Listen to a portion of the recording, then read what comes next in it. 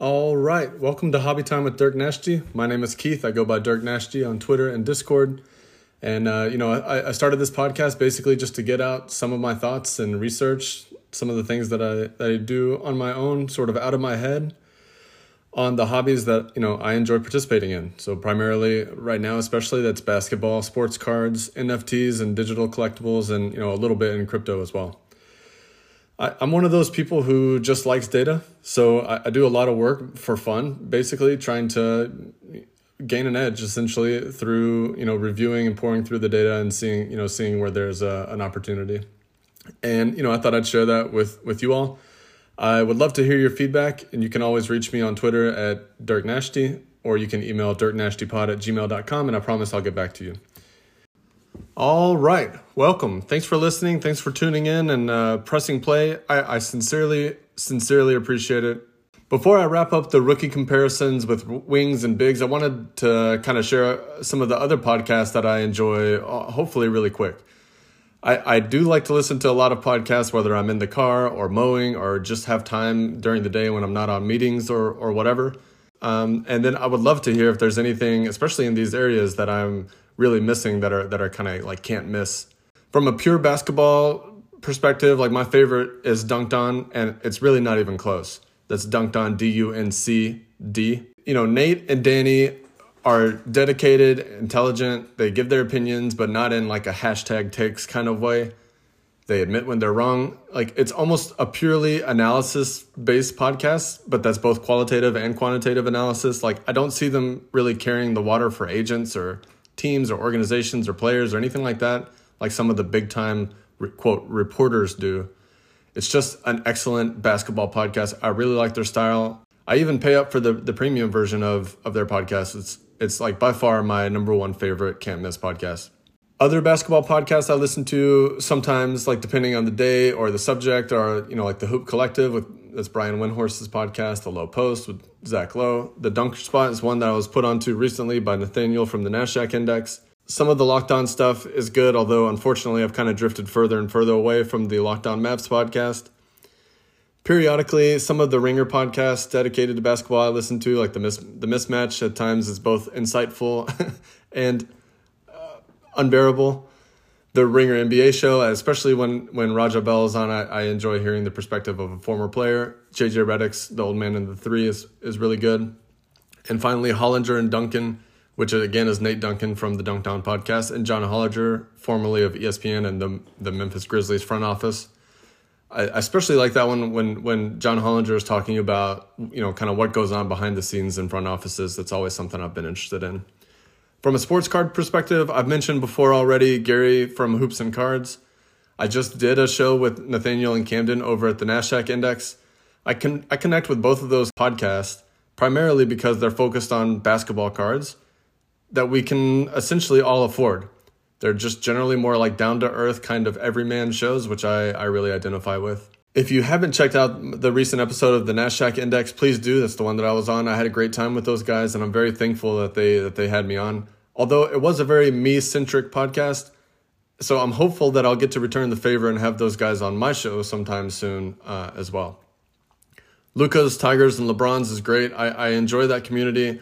Although I do find myself disagreeing with a lot of what they say, and at times their opinions can be very strong, let's put it that way. But to me, their real value is for almost 2 full years, they've done at least one podcast every single day, like without missing a day. It's pretty incredible. And they have been very generous, in my opinion, in terms of giving back to the community, which I have benefited from without question. That's been like cash directly, free cards and giveaways, NFTs from the Panini blockchain, like all kinds of stuff. They've free grading from SGC, all kinds of stuff they've given back to their community, and I've benefited greatly from it, and I'm super appreciative of what they do for us. There's a few others that I'm not as deep into, but I'm kind of starting to get into. I really liked what I've heard so far from the Sports Card Strategy Show from nooffseason.com. The Card Talk Pod is good. Establish the Collection has been pretty good. I've actually enjoyed that one quite a bit. And Sports Card Nonsense is nice as well. One thing I don't identify with as much is like the big high dollar, 10 and 20 and $100,000 cards and the news around those. Like, it's nice, it's entertaining, but it's not something that I will probably ever really be in. So I just tend to care less about that kind of stuff. For Soccer Cards United has been kind of my go-to podcast for a while. In regards to movie and TV podcasts, like, I really enjoy The Big Picture, again, on the Ringer Network. Sean Fennessy is like one of those people who just seem to be like wholly dedicated to the thing that he does for a living and creates content about. So as someone who has always enjoyed movies but never really knew much about like the history or prestige, like movie making, etc., like I've never known about that stuff, nor have I really looked into it that much. I've learned a lot from Sean and, of course, his co-host Amanda, who brings like the soul to that show. She speaks from her heart, super easy to identify with. I really love the Big Picture. The rewatchables, again, on the Ringer Network can be fun as well. I tend to enjoy their non-sports stuff more so than the sports stuff, like the Prestige TV podcast. If it's a show that I'm also watching, The Watch is great as well. Vanity Fair's Still Watching podcast, again, if it's a show that I'm watching and they're talking about, I'm going to listen to. Going episode by episode through Game of Thrones with a podcast called Oysters, Clams, and Cockles was a ton of fun. Those guys are a trip. So anyway, I've gone on long enough about podcasts. I've got a lot more that I like, but one more that I want to hit on real quick is the Ringer Dish. I'm not really a person who follows or keeps up with celebrity news or pop culture really at all. The truth of the matter is, like, most of the people in my life aren't really into sports cards or deep diving, NBA stats or whatever. So along with like being really entertaining, I find that show like helpful to me personally as at least like something related to pop culture that allows me to kind of be informed when stuff like that comes up. Last episode, I went through about 12 or so current NBA stars, all NBA level guards, and reviewed their rookie seasons in depth. I'm not going to do that for the wings and bigs today, but what I will do is go over in more general terms kind of what I saw from those players as I was bringing them into my data set to compare to our current rookies before wrapping up the rookie comparison and kind of the rookie portion of what I was planning on doing with this podcast, at least for now. And what I'd like to do soon and hopefully is get back into more of the card market stuff and include other players that are not just rookies. So similar to the guards, I brought in all of the recent All-NBA bigs and forwards and All-Stars, and then a whole bunch of other guys. I even have a bigger data set for this group than I'd had for the guards.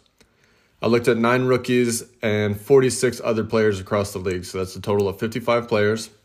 In general, I found it actually more difficult for wings and bigs, not the bigs so much, but more so the wings, to really find direct comps.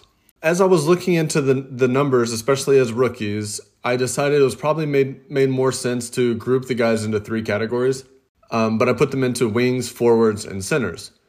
Obviously, most of these guys fit into multiple categories. A lot of them have evolved their game over their career to be, say, more of a center than a forward or more of a forward than a wing. That categorization is totally subjective. It's just the way that I looked at it. Let me talk a little bit about the rookie crop first of wings and bigs. I'm not looking at everyone, just some of the guys in episode 2 that I called out as what I thought were interesting card plays. From a card perspective, I'm not normally a fan of bigs when it relates to their cards, but wings can be really intriguing. A few general observations kind of off the top. I looked at 9 rookies. 3 or 4 of them were at the very top of all 55 players that I looked at in terms of assists per 36 and assist rate. 5 of the top 10 players in terms of percentage of shots taken between 3 to 10 feet were also rookies. So 5 of the top 10 in that category were rookies. And a few of the other rookies were very close behind, just outside of the top 10. For guards, I called that floater range. For bigs, I don't think they're necessarily taking as many floaters. I'll just call them paint jumpers. All 9 rookies were somewhere between 55 and 60% true shooting. So, bigs generally have higher true shooting. They're generally shooting closer to the rim. But 55 to 60% is pretty good. Scotty Barnes, Evan Mobley, Franz Wagner, and Herb Jones were all also towards the top of all 55 players I looked at in terms of minutes per game as well. In my study, I had 18 guys that I classified as centers. These are guys like Rudy Gobert, DeAndre Ayton, Joel Embiid, Jokic, Bam, Jared Allen, etc. Of the 18, 5 have been All-NBA in the last few seasons, and all 5 were in the top 8 in rebound rate. So grabbing more than 10 rebounds per 36 and nearly 17% or more of available rebounds while they're on the court.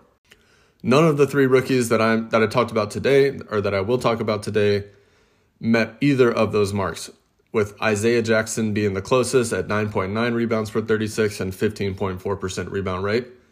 I do currently have Evan Mobley classified as a center. Again, totally subjective. It doesn't actually mean anything. And he was actually 16th out of 18 in both of those categories. He was down there in terms of rebounds with Kristaps Porzingis and Miles Turner. But I definitely think that Evan Mobley has the capacity to be a solid rebounder and improve his rebound rate. And I think it was also significantly affected by splitting a lot of his playing time with Jared Allen in that Twin Towers set in Cleveland. And yes, I'm saying I also classify Jared Allen as a center too. So like according to my totally subjective, made up position groupings, why I would be saying that Cleveland is playing 2 centers. I don't think that is actually true, and I don't think that Evan Mobley necessarily played as a center all of the time. He did spend a lot of time at center, and I think going forward in his career, maybe not next year or even the next 2 or 3 years, but throughout his career, he will be considered a center more so than a forward.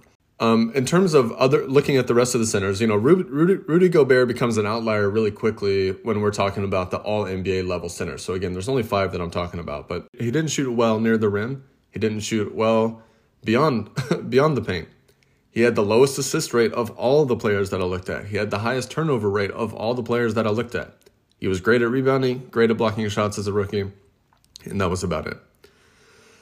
So of the 5 All-NBA centers, 4 were in the top 4 in terms of box plus minus as rookies. Again, with Gobert being the big outlier.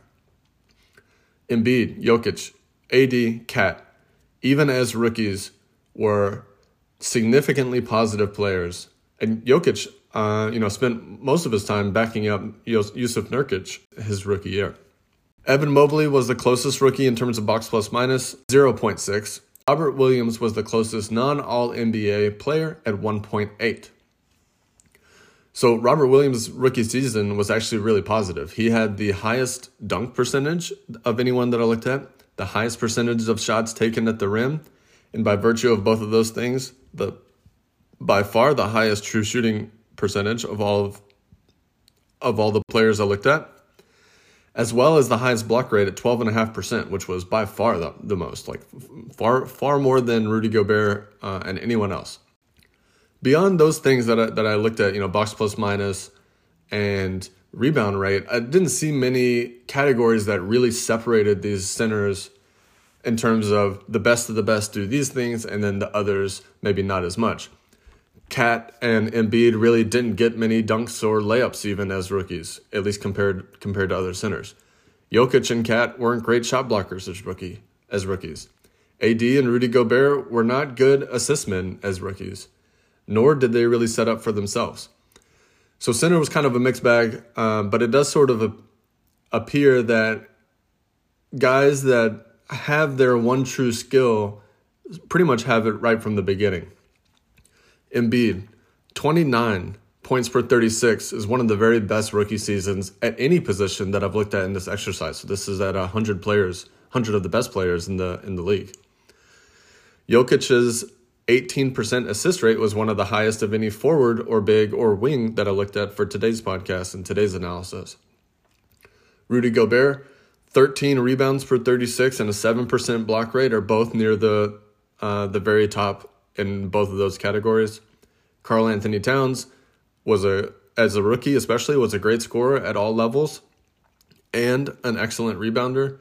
Anthony Davis, it's probably really fair to say maybe he was more of a forward than a center as a rookie, but he did a mix of everything: steals, blocks, efficient finishing, solid scoring, rebounding.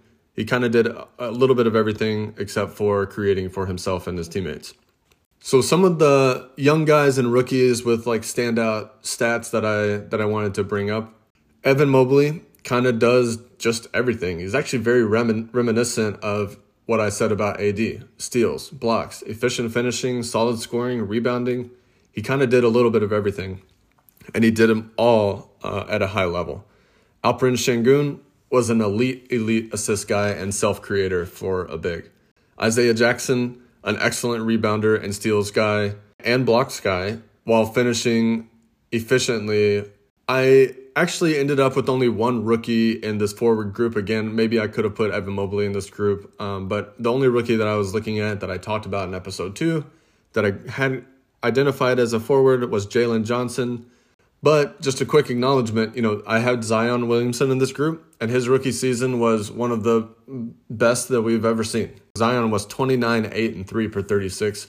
Blake Griffin was 21, 11, and 4. Also had a top-notch rookie season.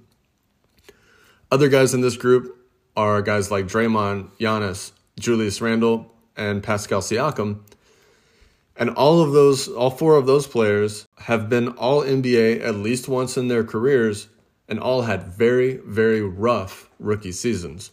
So, I think there's definitely the ability and capacity to improve, from these bigs, especially these kind of not quite wings, but not quite center big guys like Draymond and Giannis and Randall and Siakam. When talking about wings, they were about as spread out as it can be when it comes to looking for baseline stats. So again, one of the first things I did was said, okay, here's all my wings. Here are the all NBA players that are wings. Like, is there anything that really separates them as rookies from the rest of the guys?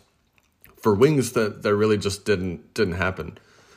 But a few things I would point out, like this rookie crop. So these are guys like Scotty Barnes, Zaire Williams, Franz Wagner, Jonathan Kuminga, Herb Jones, tend to be excellent assist guys. So already pointed that out. And also comfortable taking and making paint twos at a high rate, but not necessarily getting all the way to the rim. So again, just to give an idea of like how spread out these guys were, some of the all NBA wings rebounded well as rookies, like Kawhi. Some not so much, like Kevin Durant. Jason Tatum and Kawhi Leonard both scored efficiently, while Kevin Durant, Jimmy Butler, Paul George didn't. Some blocked shots, some got steals, some didn't do either. All NBA wings tended not to shoot more than a third or so of their shots from 3 as rookies. Wings were all over the place in terms of what separated all players that became all NBA players as rookies. Let's get into the rookie comparison. So here I'll bring in kind of line level stats for the different rookies, starting with our centers and Evan Mobley.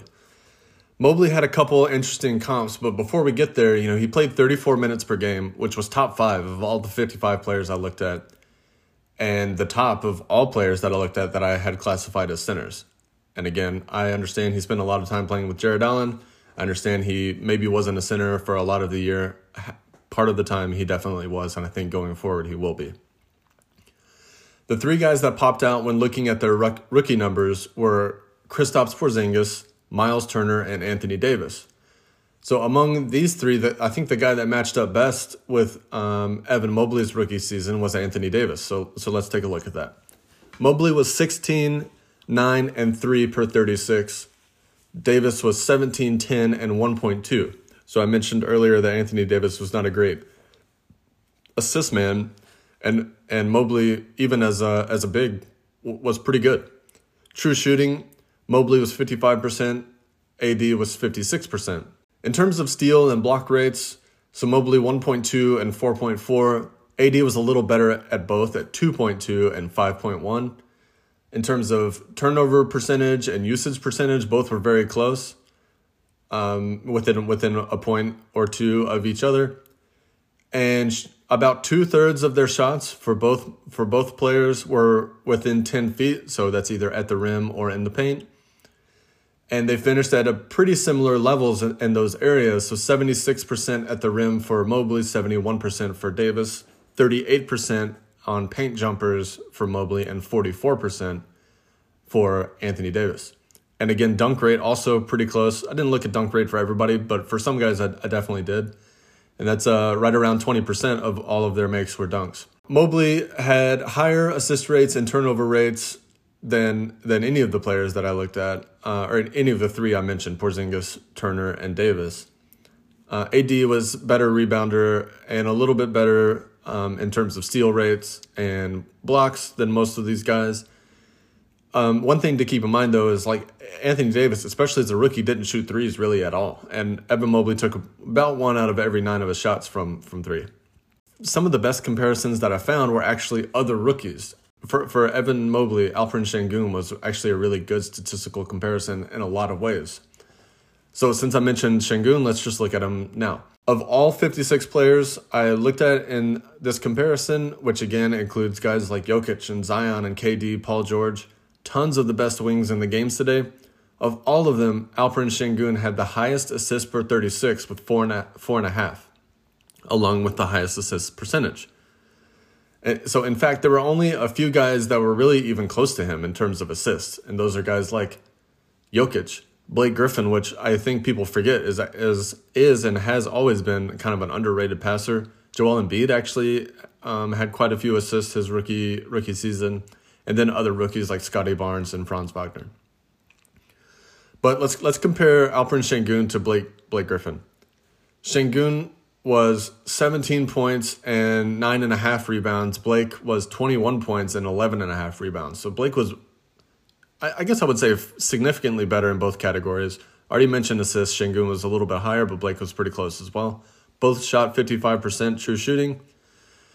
And in terms of where they got their shots and how they finished was also very similar. So for both, they took about 73% of their shots in the paint. Sengun finished at 67% at the rim. Blake finished at 69% at the rim. Sengun was 39% from paint jumpers, and Griffin was 43% paint jumpers.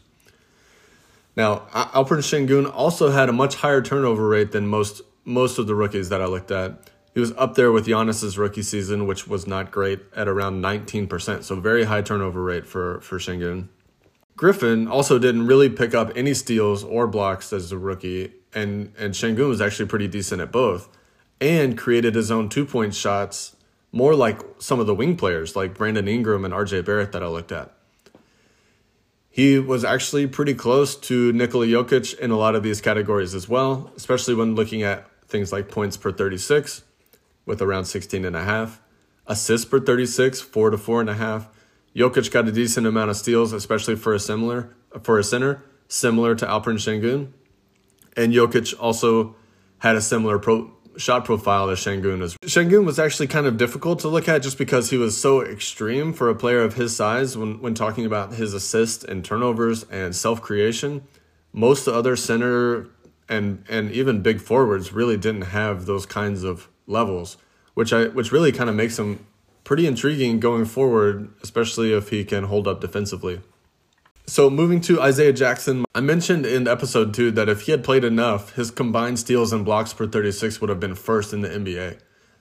When I compared his rookie season stats to others, he was squarely in the center category. So he's a little undersized for a true center, similar to, say, like Robert Williams. He's got some similarities to Anthony Davis's rookie season in terms of the steals and blocks. He's got similarities to other guys like Miles Turner and Christian Wood and Jaren Jackson. But the best rookie comparisons I found for him were DeAndre Ayton, Jared Allen, and Bam Adebayo. So all three of these guys, interestingly, only played between 15 and 20 minutes per game as rookies. So I think we probably think of even like DeAndre Ayton, the number 1 overall pick in his year, only played 16 minutes per game as a rookie. Isaiah Jackson was 20, 10, and less than 1 assist per 36. These other guys, for the most part, were 15 or 19 points per 36, all of them around 10 rebounds. And like Jared Allen, for instance, also only 1 assist per 36. In terms of true shooting, he was most like Ayton at around 61%. Turnover rates, all of them were around 14-15%. Usage rate, Isaiah Jackson actually had a higher usage rate than anyone here, but similar to DeAndre Ayton's at around 21-22%. Now, where I really saw the biggest similarities between most of these guys, with the exception of Ayton, was in their shot distribution. From 0 to 3 feet, 3 to 10 feet, and 3-point range. Okay, so 3 different numbers here. Isaiah Jackson took 62% of his shots at the rim, 22% of his shots in the paint, and 8% of his shots from 3. So that's 62, 22, and 8. Jared Allen was 67, 23, and 4. Bam Adebayo was 62, 23, and 2.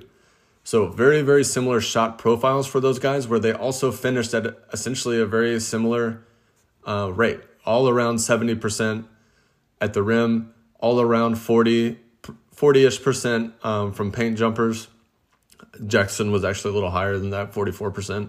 All kind of self-created about a quarter of their two-pointers, scored about a quarter of their field goals made on dunks. So a little helter-skelter, I guess, in terms of the comparisons here, but the point is, like, he's a paint scorer. He's the only one of these guys to be 20 and 10 per 36, and I think his card mark is, like, way, way down, even for centers. So I'm still looking to pick up a nice auto or two of his. I don't expect him to necessarily even end up as, like, an all-NBA level player or anything like that, but I do think he can end up in the Jared Allen sort of fringe all-star category, and I think that would give a small, like, but worthwhile bump in his cards. So I'm definitely still looking for Isaiah Jackson cards, but really focusing more on, autos and numbered cards and not base or anything like that.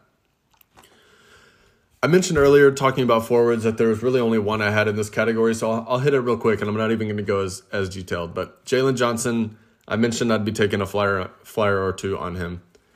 Of all 55 players I looked at, he played the fewest minutes per game and only 120 total minutes in the league. So we should be using extreme caution when trying to take anything away from his rookie season, except maybe that his coach and organization really didn't see fit to get him on the court. I've heard some rumors of some off-the-court stuff and so on, but again, extreme caution here. This is not a recommendation or anything like that. It's just someone that I'm looking at. Box plus minus, he was negative 4.9, which was the lowest of all 55 players I looked at. But a low plus minus is not necessarily like a death knell as a rookie. Others who were near him in terms of very, very low negative box plus minuses as rookies in my study were guys like Domantas Sabonis and Brandon Ingram and Jaylen Brown. So, it's definitely possible to turn it around. It's certainly not true that having a low box plus minus means that they can never be a good player. Jalen Johnson was 16, 8, and 1 per 36. Tobias Harris, who also didn't play very much as a rookie, was 16, 8, and 2 per 36. Jalen Johnson was very good close to the rim. 24% of his makes were dunks, but not very good away from it. He had a very, very high turnover rate and a very low assist rate. Similar to Tobias Harris, actually, again, on similar usage. Also similar to Tobias, he had kind of middling defensive steal and block rates, and his shot profile in terms of where he was getting his shots actually mirrored that of Giannis's almost to a T. 49% of their shots came at the rim. 7% came from kind of those paint jumpers I was talking about, or 7% of Jalen's, 8% of Giannis's. 32% of Jalen's shots were from 3, and 28% of Giannis's shots were from 3. So very, very similar in terms of where they got their shots. Obviously, I'm not saying that Jalen Johnson is going to turn into Giannis or anything like that, but if he does anything in the league, I think he's probably more likely to be on that Tobias Harris level than the Giannis level in terms of impact. But it is someone that I'm looking at, and again, someone who, because of his low playing time, I'm expecting to see some pretty good deals on in the summer. Let's move on to the wings, starting with Scotty Barnes. But now with Scotty Barnes, just like with Evan Mobley, by far the best direct comparison I found was another rookie. For Scotty, it was Franz Wagner. I stated last episode that I didn't really want to compare rookies to rookies. I don't think that does us a whole lot of good, but I would just keep that in mind, especially as we get into Franz here in just a minute. Believe it or not, for Scotty Barnes, actually Evan Mobley was another good comparison. A lot of this was due to them being high assist guys, which I talked about earlier, as well as both were in the top 10 in terms of percentage of shots from that floater range, paint jumper range, 3 to 10 feet. Tobias Harris was another player who was like fairly close to Scotty Barnes in some ways. So both were 16 and 8. Scotty was a much better passer and put up more blocks and steals and had lower turnovers and better shooting efficiency. So in terms of points and rebounds per 36, pretty close. Other stuff, not so much. Scotty was able to set up his own shots a lot like Paul George did, but took far fewer threes and far more shots near the basket than did Paul George as a rookie. The best comp I really could find was essentially RJ Barrett, but good. So Scotty was 16, 8, and 3.5. RJ Barrett was 17, 6, and 3. Scotty Barnes also had more steals and blocks and way better shooting efficiency at 55% true shooting compared to RJ Barrett's 48% true shooting. RJ Barrett got to the rim a little bit more, but was a less effective finisher at the rim, while Scotty was better shooting basically from everywhere but 3, where he shot 30% compared to Barrett's 32%, so not a big difference there either. Scotty Barnes got blocks and steals and assists like Giannis did as a rookie. Essentially, apart from the other rookies, I really couldn't find a great line-by-line comp for Scotty Barnes, which I think is probably a good thing, meaning that he does a lot really well and earned his Rookie of the Year award. And I think going forward, it'll be really fun to watch Scotty Barnes. Prices are pretty high, although not as high as some of the other players that we've been talking about, despite being the Rookie of the Year. Moving to Franz Wagner, Franz has the distinction of taking the highest percentage of his shots from that floater range. Of all of the 55 players that I looked at, he was pretty efficient. He did a little bit of everything. I did find 5 guys with similar-ish rookie seasons, and those guys were Kevin Durant, Jason Tatum, RJ Barrett again, Andrew Wiggins, and Kyle Kuzma. Of the 5, I actually think Franz's statistical profile looks the most similar to Kyle Kuzma and RJ Barrett. So all 3 of these guys, Franz, Kuzma, and Barrett, played about 30 to 31 minutes per game as rookies. So high minutes, guys. Franz was 18 points per 36, Kuzma 19, and Barrett 17. So all around that 18 points per 36 range. All were around 5 or 6 rebounds. Kuzma a little bit more, and all were around 2 to 3 assists per 36. So pretty close in terms of their per 36, counting stats. RJ Barrett was not a very efficient shooter, while Kyle Kuzma was at 55%, and Franz beat them both at 56%. From a steal and blocks perspective, Kuzma really didn't do all that much. Franz had a 1.4% steal rate and a 1.3% block rate, which was similar to Barrett's. Barrett had a few more steals, a few less blocks, but pretty close. From a turnover rate perspective, he was the best, but not by much, at 10%. Usage, all 3 were around 20 to 23% or so. Box plus minus, exactly the same as Kyle Kuzma's, negative 0.7. In terms of where they got their shots, he was a lot more similar to RJ Barrett than he was to Kyle Kuzma. Kuzma shot a lot of his shots from 3. Kuzma was about 42% from 3, while Barrett and Franz were both around 27, 28%. And both Barrett and Franz shot about 2/3 of their shots, 60% to 66% of their shots from within 10 feet. So that's at the rim and in that floater range I was talking about. I already mentioned that Barrett was not a very good finisher, really, from any of those spots, while Franz was actually almost identical to Kyle Kuzma kind of the rest of the way. So finishing at the rim, 63% for Franz, 64% for Kuzma. Finishing between 3 and 10 feet, 46% for Franz, 44% for Kuzma. And from 3, 35% for Franz, and 37% for Kuzma. So really similar percentages from all different spots on the court. Now, again, they took their shot profile was a little bit different, but in terms of their efficiency at each area of the court, finished very similarly. Additionally, both set up their own shot 47% of the time on their 2-point makes, which is a pretty high number for most of the guys that I looked at today. And both were assisted on most of their threes, but even Franz set up 17% of his own threes. So these are primarily off the dribble 3-pointers and step backs, things like that. So Franz and Kuz kind of got their points in different ways as rookies, but their percentages were very similar. I also, real quick, I mentioned Tatum and Durant at the beginning. Durant scored significantly more on higher usage than Franz, but he really wasn't that efficient, less efficient than Franz Wagner was. And Tatum scored and distributed both of those things less than Franz did, but did it on better efficiency. So I think all 6 of these players, the 5 players I mentioned, the other one I didn't really talk about in detail was Wiggins. So all 5 of those vets and Franz Wagner are kind of different levels of the same player type.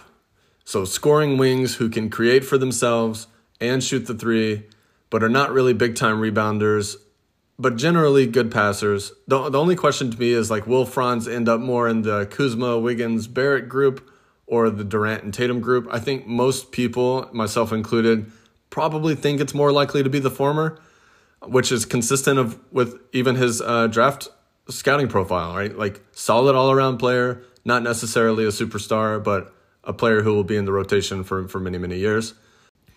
Moving to Jonathan Kuminga. Kuminga had a rookie season that was reminiscent of a few players. Some of the ones that I'm not using that it was similar to were Keldon Johnson and Kyle Kuzma. Now, Kuminga was closest to Keldon in terms of where he was getting his shots, almost the same rate of shots from the paint and from 3, good percentages across the board, and similar self-creation. So in terms of the way Keldon Johnson scored as a rookie, Kuminga did pretty similar. But I want to continue and compare Jonathan Kuminga to 2 guys that I actually thought were better comparisons, which were Jason Tatum and Jaren Jackson.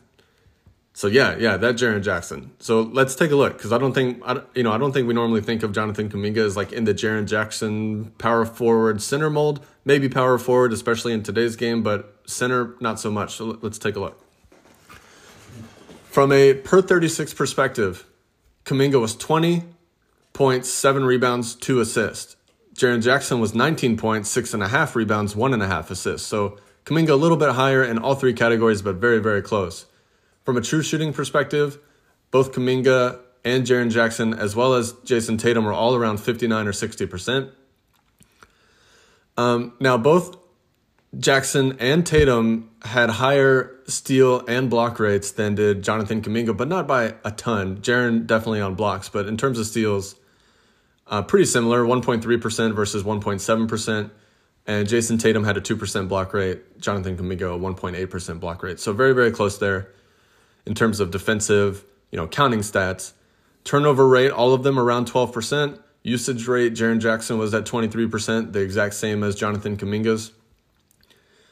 In terms of where he got his shots, pretty similar to Jaren. Actually, Jaren didn't shoot as many threes. He definitely shot threes, but not as many as he does today as a rookie, at only 24% of his shots coming from 3, whereas Kuminga took about a third of his shots from 3.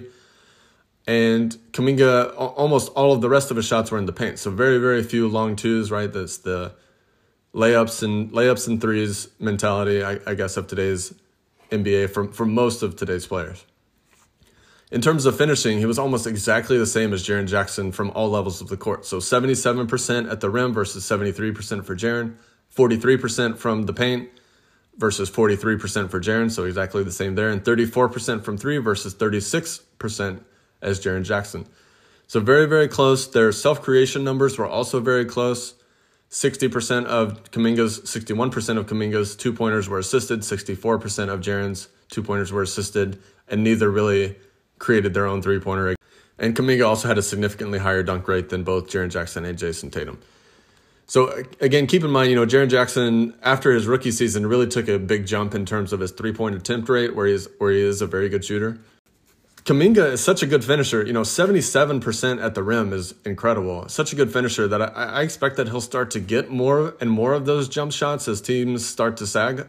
And it'll be, critical for him to be able to hit those at a high rate. And if he's able to extend out to three efficiently, then, he can be a star. I think all of the hype around him is like totally warranted. And I would love to have a nice Jonathan Kuminga. They go for quite a bit right now.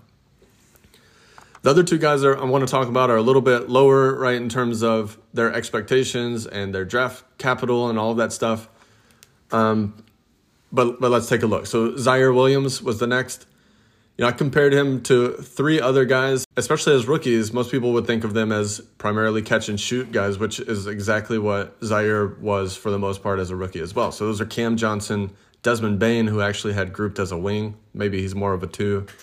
And Chris Middleton, same thing, kind of a 2/3. But Zaire was kind of in that same boat. So all of them were around 13 to 14. Desmond Bane was at 15 points per 36. All of them played around 20 minutes, 22 minutes per game as rookies. All of them around 3.5 to 5 or so rebounds. Zaire was actually the lowest in terms of rebounds per 36. And all of them around 2 assists per 36. Zaire, Cam Johnson, and Desmond Bane were all, 56 to 60% true shooting, 1.2% steal rate, and, block rate less than 1. All of 4 of these guys we're talking about are low turnover players and fairly low usage players, or at least were as rookies.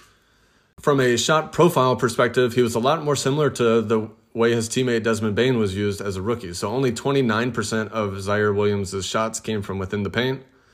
That's 10 feet and less, whereas Bane was only 31% as a rookie, and 57% of Zaire Williams' shots were three-pointers, and 54% of Desmond Bane's were three-pointers.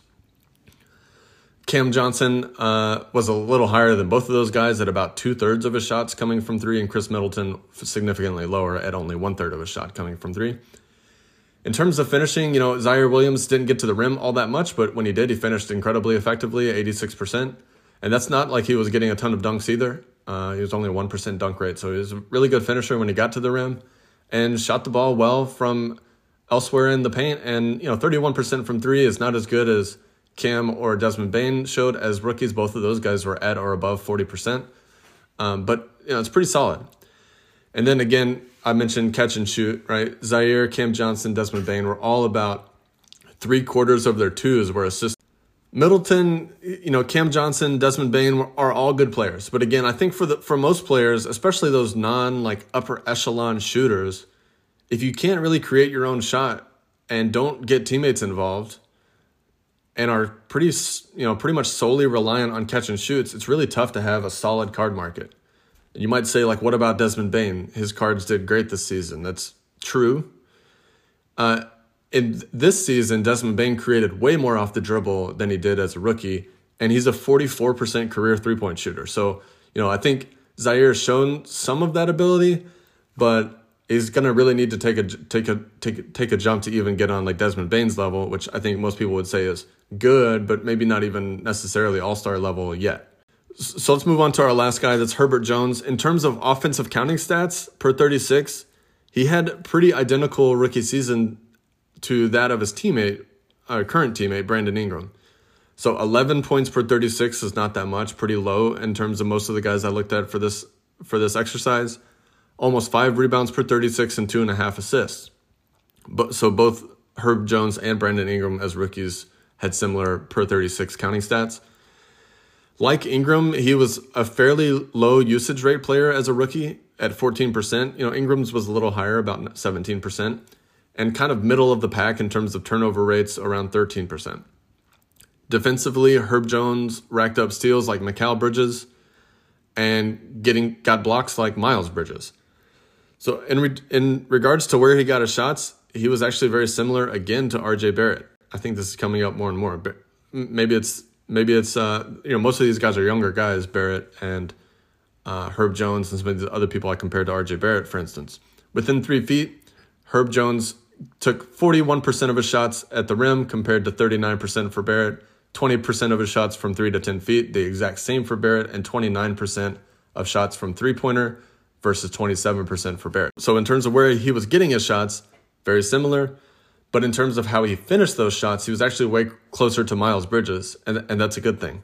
Jones and Miles Bridges both finished at 69 and 67% at the rim, 29 and 31% from floater. So that's not great, right? 30% from in the paint is not a good number. But 34% from three is pretty solid compared to Miles Bridges' 33% from three. So like most everybody else, I loved watching Herb Jones in the first round of the playoffs this year. Something that stuck out to me, though, is that neither Barrett nor Miles or Mikal Bridges have had significant improvements in terms of like where they get their shots or how they finished or how they created opportunities for themselves or others so far in their careers. You know, Barrett's been in the league 3 years. Miles and Mikal have both been in the league 4 years. Now, Ingram did have significant improvements as soon as his second year. But given that Herb Jones was a 4-year player in college who really didn't shoot it that well even in college, I'm kind of growing more skeptical that he can be more than one of the Bridgeses. But I'm actually kind of staying away from Herb Jones this summer. But I will be watching to see how he starts the season very, very closely. So I'll wrap it up here. Thanks for listening. I really want to try to get back to more of the basketball card aspect. What I plan on doing is comparing different players and their cards, the different card sets and their multipliers. So like Optic versus Donruss, right? How much of a different, these are essentially the same cards. One's a chromium version and one's not. Like how close or how different are those multipliers?